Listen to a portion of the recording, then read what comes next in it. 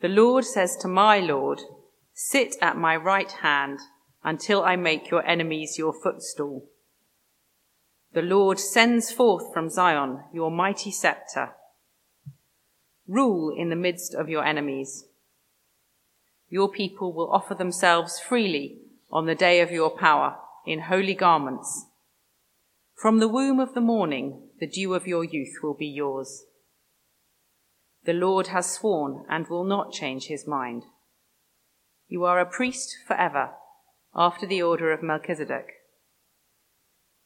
The Lord is at your right hand. He will shatter kings on the day of his wrath. He will execute judgment among the nations, filling them with corpses.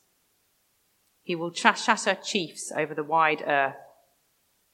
He will drink from the brook by the way. Therefore he will lift up his head. Now I would remind you, brothers, of the gospel I preached to you, which you received, in which you stand, and by which you are being saved, if you hold fast to the word I preached to you, unless you believed in vain.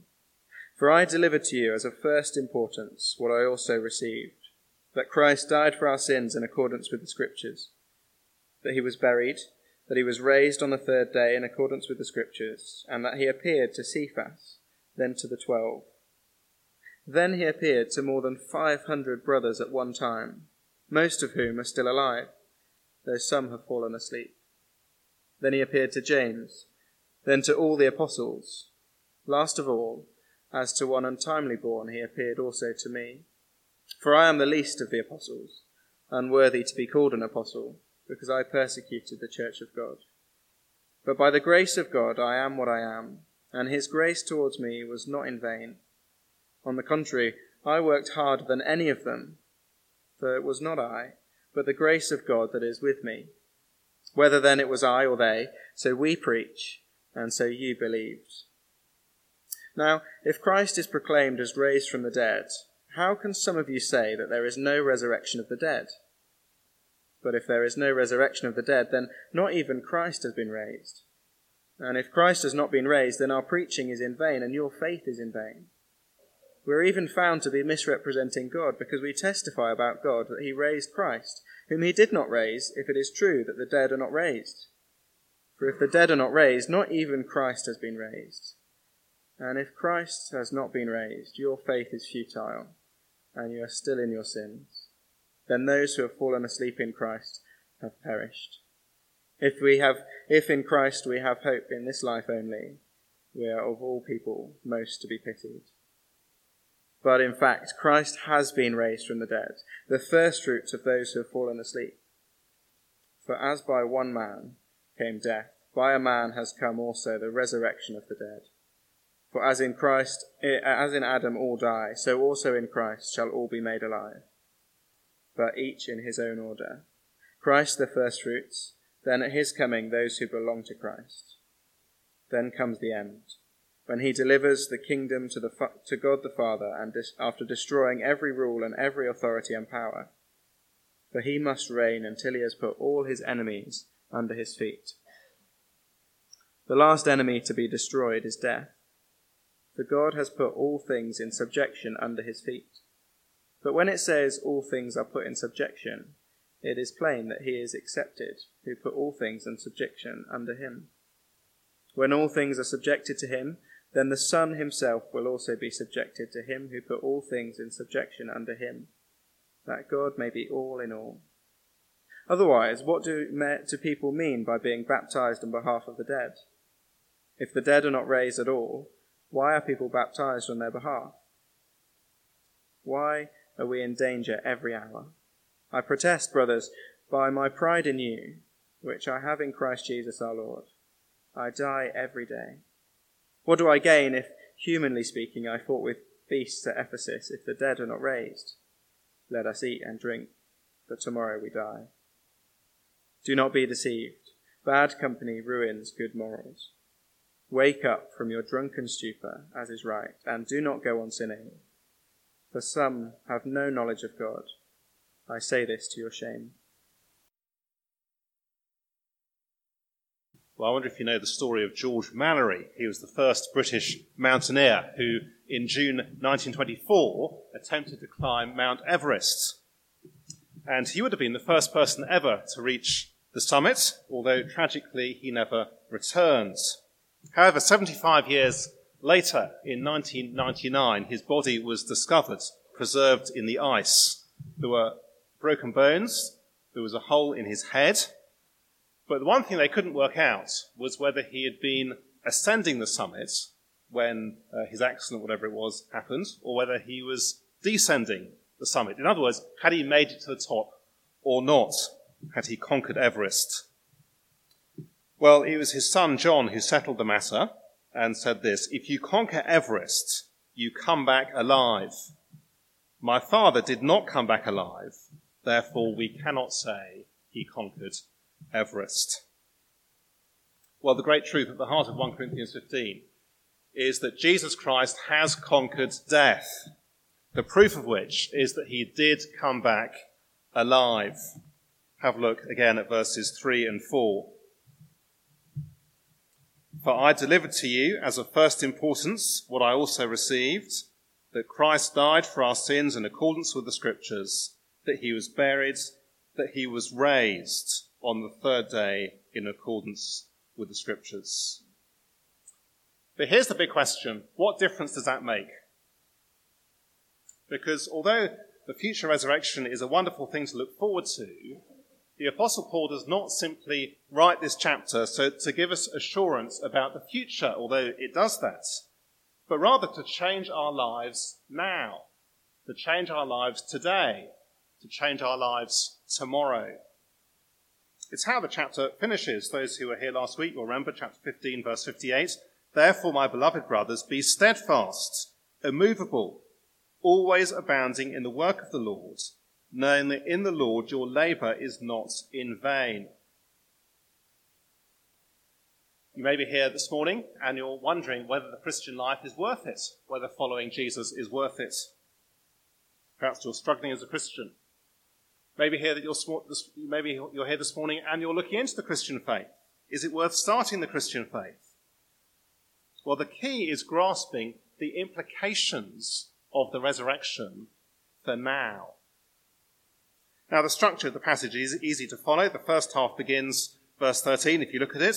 "But if there is no resurrection of the dead," it seems the Christians in Corinth, while they believed that Jesus himself had been raised from the dead, they didn't believe that those who follow Jesus will also be raised. Verse 12, "Now, if Christ is proclaimed as raised from the dead, how can some of you say there is no resurrection of the dead?" And so this first paragraph considers the implications if there is no resurrection. The second half begins verse 20, "But in fact Christ has been raised from the dead," and that paragraph considers the implications if indeed Christ has been raised. Then the final section looks at the implications. You'll see there's an outline on the back of the service sheet. First of all, if Christ has not been raised. Verse 13, "But if there is no resurrection of the dead, then not even Christ has been raised." And Paul's point here is clear. We cannot divorce the resurrection of Jesus on the one hand from, on the other hand, the resurrection of those who follow Jesus. In other words, if resurrection per se is impossible, then it must follow that Jesus himself wasn't raised from the dead either. Now, Paul's already shown us in verses 1 to 11 the evidence for the fact that Jesus rose from the dead. Do listen to last week's talk online if you missed it. But for a moment, what Paul's doing here is he's running with a premise and says, okay, let's just for a moment think. Let's consider the implications if indeed there is no resurrection at all. Firstly, the implications for the work of the apostles. The apostles, those who Jesus himself chose to be with him. He taught them, he trained them, he entrusted the writing of the New Testament to them. We can see it's the apostles that Paul has in view here, because in verses 9 to 11, he's made the point that he himself was a genuine apostle. And he concludes verse 11, whether then it was I or they, the other apostles, so we, all the apostles, preach, and so you Corinthians believe. So what does he say, verse 14? And if Christ has not been raised, then our preaching is in vain, and your faith is in vain. We are even found to be misrepresenting God, because we testified about God that he raised Christ, whom he did not raise, if it's true that the dead are not raised. For if the dead are not raised, then not even Christ has been raised. If there's no such thing as resurrection, if it's an impossibility, then the work of the apostles who wrote the New Testament is based on lies. They were false witnesses, verse 15. The resurrection would be the greatest alternative fact that anyone would ever come up with. Besides, God couldn't do something that cannot happen if, in fact, the resurrection is an impossibility. The whole thing would be a hoax. Jesus' bones must be buried somewhere. And if the apostles were liars, then, of course, the whole of the New Testament collapses, because they were the ones who oversaw the writing of the New Testament. So that is the implication for the work of the apostles if there is no resurrection. The whole foundations for the New Testament collapses and is destroyed. Which brings us to the second consequence, verses 17 to 19, the implications for the faith of the Christian. If there is no resurrection, faith in Jesus is futile. It is a complete waste of time. Verse 17, if Christ has not been raised, your faith is futile. That word futile is often used in the New Testament for the worship of idols, of things that don't exist. In other words, if there's no resurrection, you might as well worship a block of wood or a lump of stone instead. Christian faith would be futile because, verse 17, the past wouldn't have been dealt with. You are still in your sins. In other words, on the judgment day, those who have lived following Jesus Christ, trusting in Jesus Christ, on the assumption that on that final day they'll be demonstrated to have been forgiven through his death, they'll discover that they have been cruelly mistaken and face only the wrath of God. What's more, verse 18, Christian faith would be futile in the future. Those who have fallen asleep, who have died already as Christians, will be proven to have been lost for eternity. Mourning relatives who perhaps have found great comfort in the resurrection are deluded. It is all a cruel hoax. The philosopher Bertrand Russell would have been quite right when he said, "When I rot, I die." What's more, Christian faith would be futile in the presence. Verse 19, if in this life only we have hoped in Christ, we are of all people most to be pitied. The Christian is duped, making sacrifices in the present, all for the sake of a dead Jesus and a non-existent future. Do we see the force of Paul's arguments? Paul takes us right to the edge, doesn't he? He takes us right to the precipice, forces us to look over the precipice and to see the reality if there is no resurrection. It's bizarre, isn't it? We live in a culture which is trying to run away as quickly as it can from its Christian roots and its Christian heritage, and yet still wants to insist in the reality of life after death. So people will say, won't they, Aunt Ethel, she's finally at peace, she's passed away, as if she's kind of moved on to some tropical paradise somewhere. Or someone else at their funeral, we're told John lived for golf, and now he's gone to the great golf club in the sky. Now let's be clear, says Paul, if there is no resurrection, then death is indeed the end. But secondly, if Christ has been raised, verses 20 to 28, where Paul shows how Jesus' resurrection overturns death and then guarantees the resurrection of those who trust in him. And the big idea of this paragraph, if you look at it, is there in verse 20, and it's that phrase, the first fruits, verse 20. But in fact, Christ has been raised from the dead, the first fruits of those who have fallen asleep. Imagine for a moment you're on holiday. It's early July. It's wonderfully hot. You're walking through a field of corn, most of which is not yet ripe. The corn is still green. But there's one particular corner of the field which perhaps is particularly well drained and gets more sunshine than the rest of the fields. And there you spot a little patch of corn that is already ripe. Now, you could pick one of those ears of corn, you could hold it in your hand, you could regard it as the first fruits. In other words, that the same process that has made that corn ripe and brought it to the stage where it is ripe, the same process of sunshine and sunlight, exactly the same process over the next few weeks will make the whole field ripe. That grain of corn is the first fruits. And that is Paul's point here about Jesus' resurrection. He is the first fruits. The same process that brought him back from the dead will bring back from the dead all those who are in him. It is the proof that death has an exit door out the other side. Which is why in verse 20, Paul describes death for the Christian as being merely falling asleep. That is reality, not the kind of euphemism that you hear at funerals. It is reality for those who are in Christ. Jesus, who is the Lord of all, will say, "Wake up," and the dead will be raised. Now you say, how could those who wrote the New Testament be so sure of this? Well, because they had seen Jesus doing it. They had seen him raise people simply with the words, "Get up." Raise dead people, "Get up." And they are brought back to life. It's as easy, you see, for Jesus to raise the dead as it is for us simply to say to someone one morning, "Wake up. It's time to get up." Well, the explanation comes in verses 21 and 22. "For as by a man came death, by a man has come also the resurrection of the dead.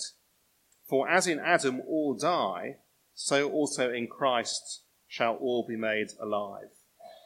What Paul's saying here is, he's saying, look, it's as if there are two human races to which we can belong. One which he calls Adam, the first man, and it's the human race to which all of us naturally belong. Just like Adam, each one of us naturally rejects God and rejects his good and loving rule. After all, what had God said to Adam in the Garden of Eden? Genesis 2:17 on the outline. "But of the tree of the knowledge of good and evil you shall not eat, for in the day that you eat of it, you shall surely die." That's what happened to Adam, and it's as if the whole of humanity is subsequently following Adam in one long procession that ends up in death. But there's also a second human race Paul talks about, so to speak, in verses 21 and 22, and it's those who he calls being in Christ. And it's as if the risen Jesus cuts across that first procession and draws out from that first procession all those who listen to his call. He then forms another procession, another line of people who he leads through the resurrection to eternal life. Because Jesus' resurrection in history guarantees the resurrection of those who are in him and belong to him.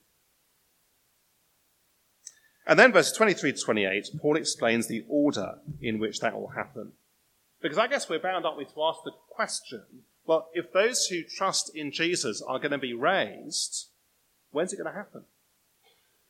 And the key thing in verses 23 to 28 is that the resurrection of Jesus sets in place a whole series of events through history which inevitably lead up to the very end of time. It's as if the resurrection has triggered and guaranteed the final events in the history of the world.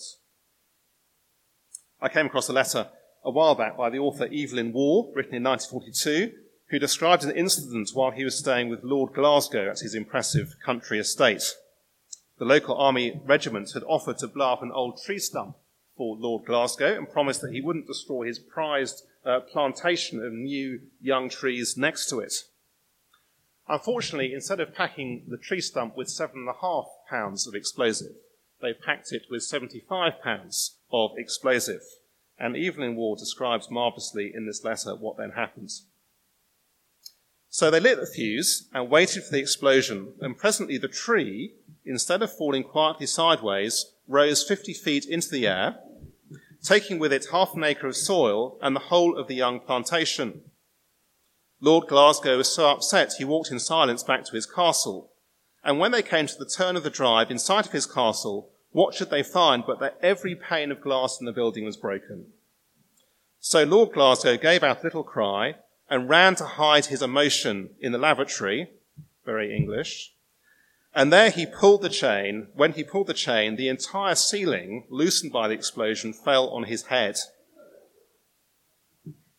Once the fuse was lit, an inexorable series of consequences. Well, it is the same on a far grander scale, says the Apostle Paul, with the resurrection. So let's look at the events in order. First, verse 23, Jesus himself is raised, but each in his own order. Christ the firstfruits, then at his coming, those who belong to Christ. His coming, standard New Testament language for the second coming. On that day, those who belong to him will experience the same resurrection he has experienced. And then verse 24, then comes the end, when he delivers the kingdom to God the Father after destroying every rule and every authority and every power. Here is the end of time, not a separate event from the return of Jesus, but happening at the same time. Notice that everything that is opposed to Jesus' rule, his enemies, will be destroyed. Then verses 25 and 26, his enemies, even death itself, will be destroyed. Now I take it the picture in these verses would have been very familiar to anyone living in the Roman Empire in the 1st century AD, just as a Roman emperor might send his leading general to subdue a rebellious province or territory and to restore order, to restore the rule and authority of the emperor. So here is God sending Jesus, who by his resurrection has been established as the mighty king and ruler, which we read about in Psalm 110. He sends Jesus to restore final order in the whole of his creation, for the glory of God and for the good of creation, the new creation. Verses 24 to 28 are extraordinary. The Apostle Paul uses the word all or every 10 times.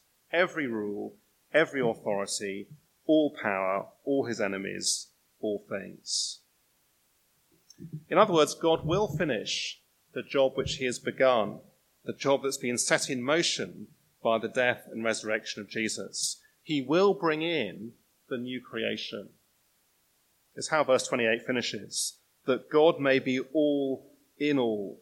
He will reign supreme over all that is evil, over all that is opposed to him, over every corner of his world. And that is a wonderful thing, and especially a wonderful thing to be remembered in the light of the terror and evil we have seen in London this last week. The point is simple. If Jesus was raised from the dead, he guarantees the future resurrection of all those who belong to him, and he sets in motion the final chapters of the history of the world, completely unstoppable. So then, what are the implications? Well, what are the implications, first of all, if Christ was not raised? Well, becoming a Christian is pointless. Verse 29. Otherwise, what do people mean by being baptized on behalf of the dead? If the dead are not raised at all, why are people baptized on their behalf? Now, it's difficult, I think, to work out what precisely is meant by this concept of being baptized on behalf of the dead. It may be a roundabout way of saying being baptized so you can participate in eternal life with Christians who have already died. But it's clearly something, isn't it, to do with becoming a Christian, receiving the benefits of eternal life. But of course, if there's no resurrection, then it's a complete waste of time. Just as serving Jesus is a complete waste of time.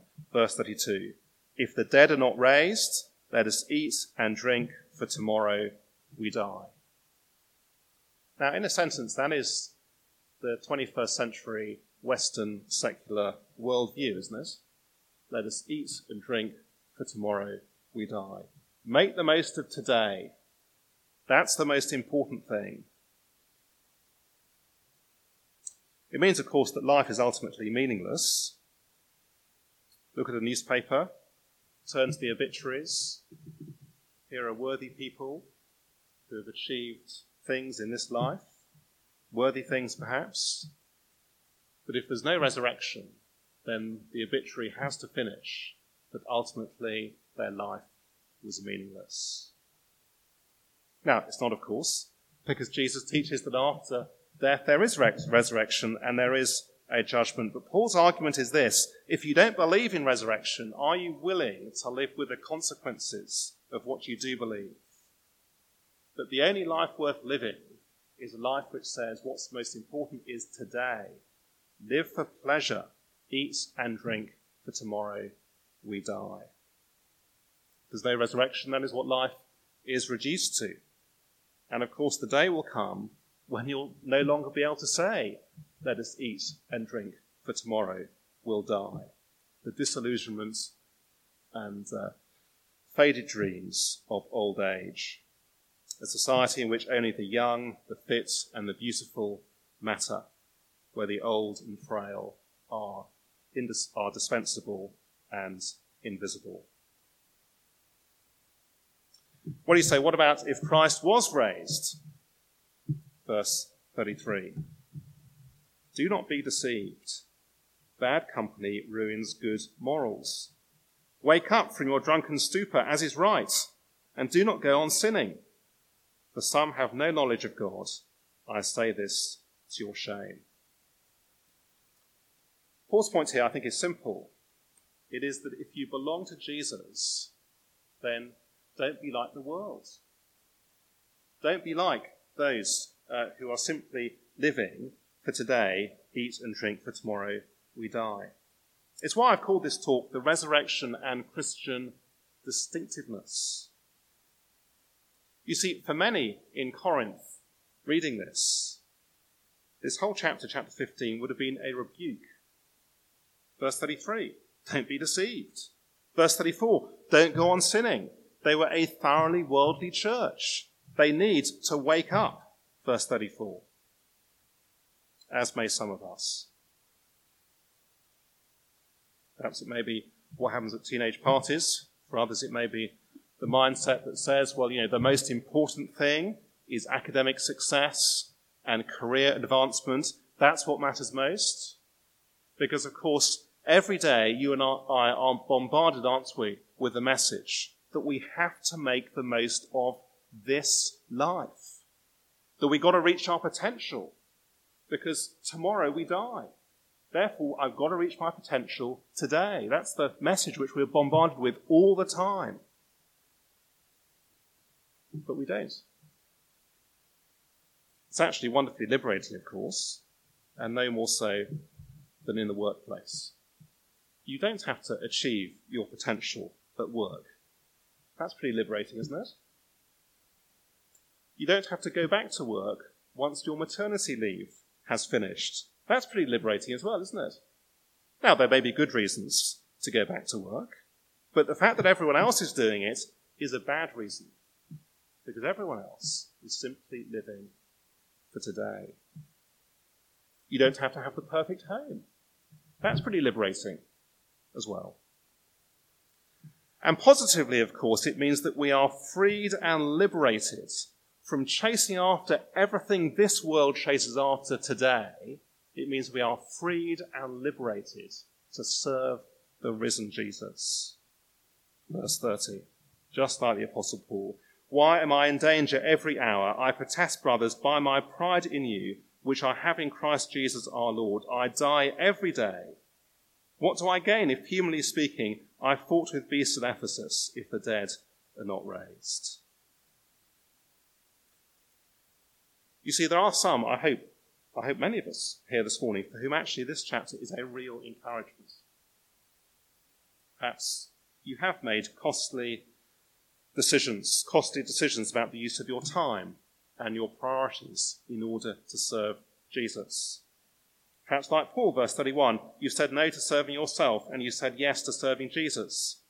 Perhaps like Paul, verse 30, you put yourself on the line. Perhaps like Paul, verse 32, you found yourself being opposed, all for the sake of the Lord Jesus. Or perhaps you've turned your back on particular areas of sin. Or perhaps you've made lifestyle decisions, and deliberately so, because you're wanting to live distinctively for Jesus, rather than simply following the world. Because you have grasped deeply and profoundly that actually the resurrection of Jesus Christ changes everything. And that means that giving ourselves to serving Jesus in a costly, committed, consistent way actually is the logical way in which to live our lives.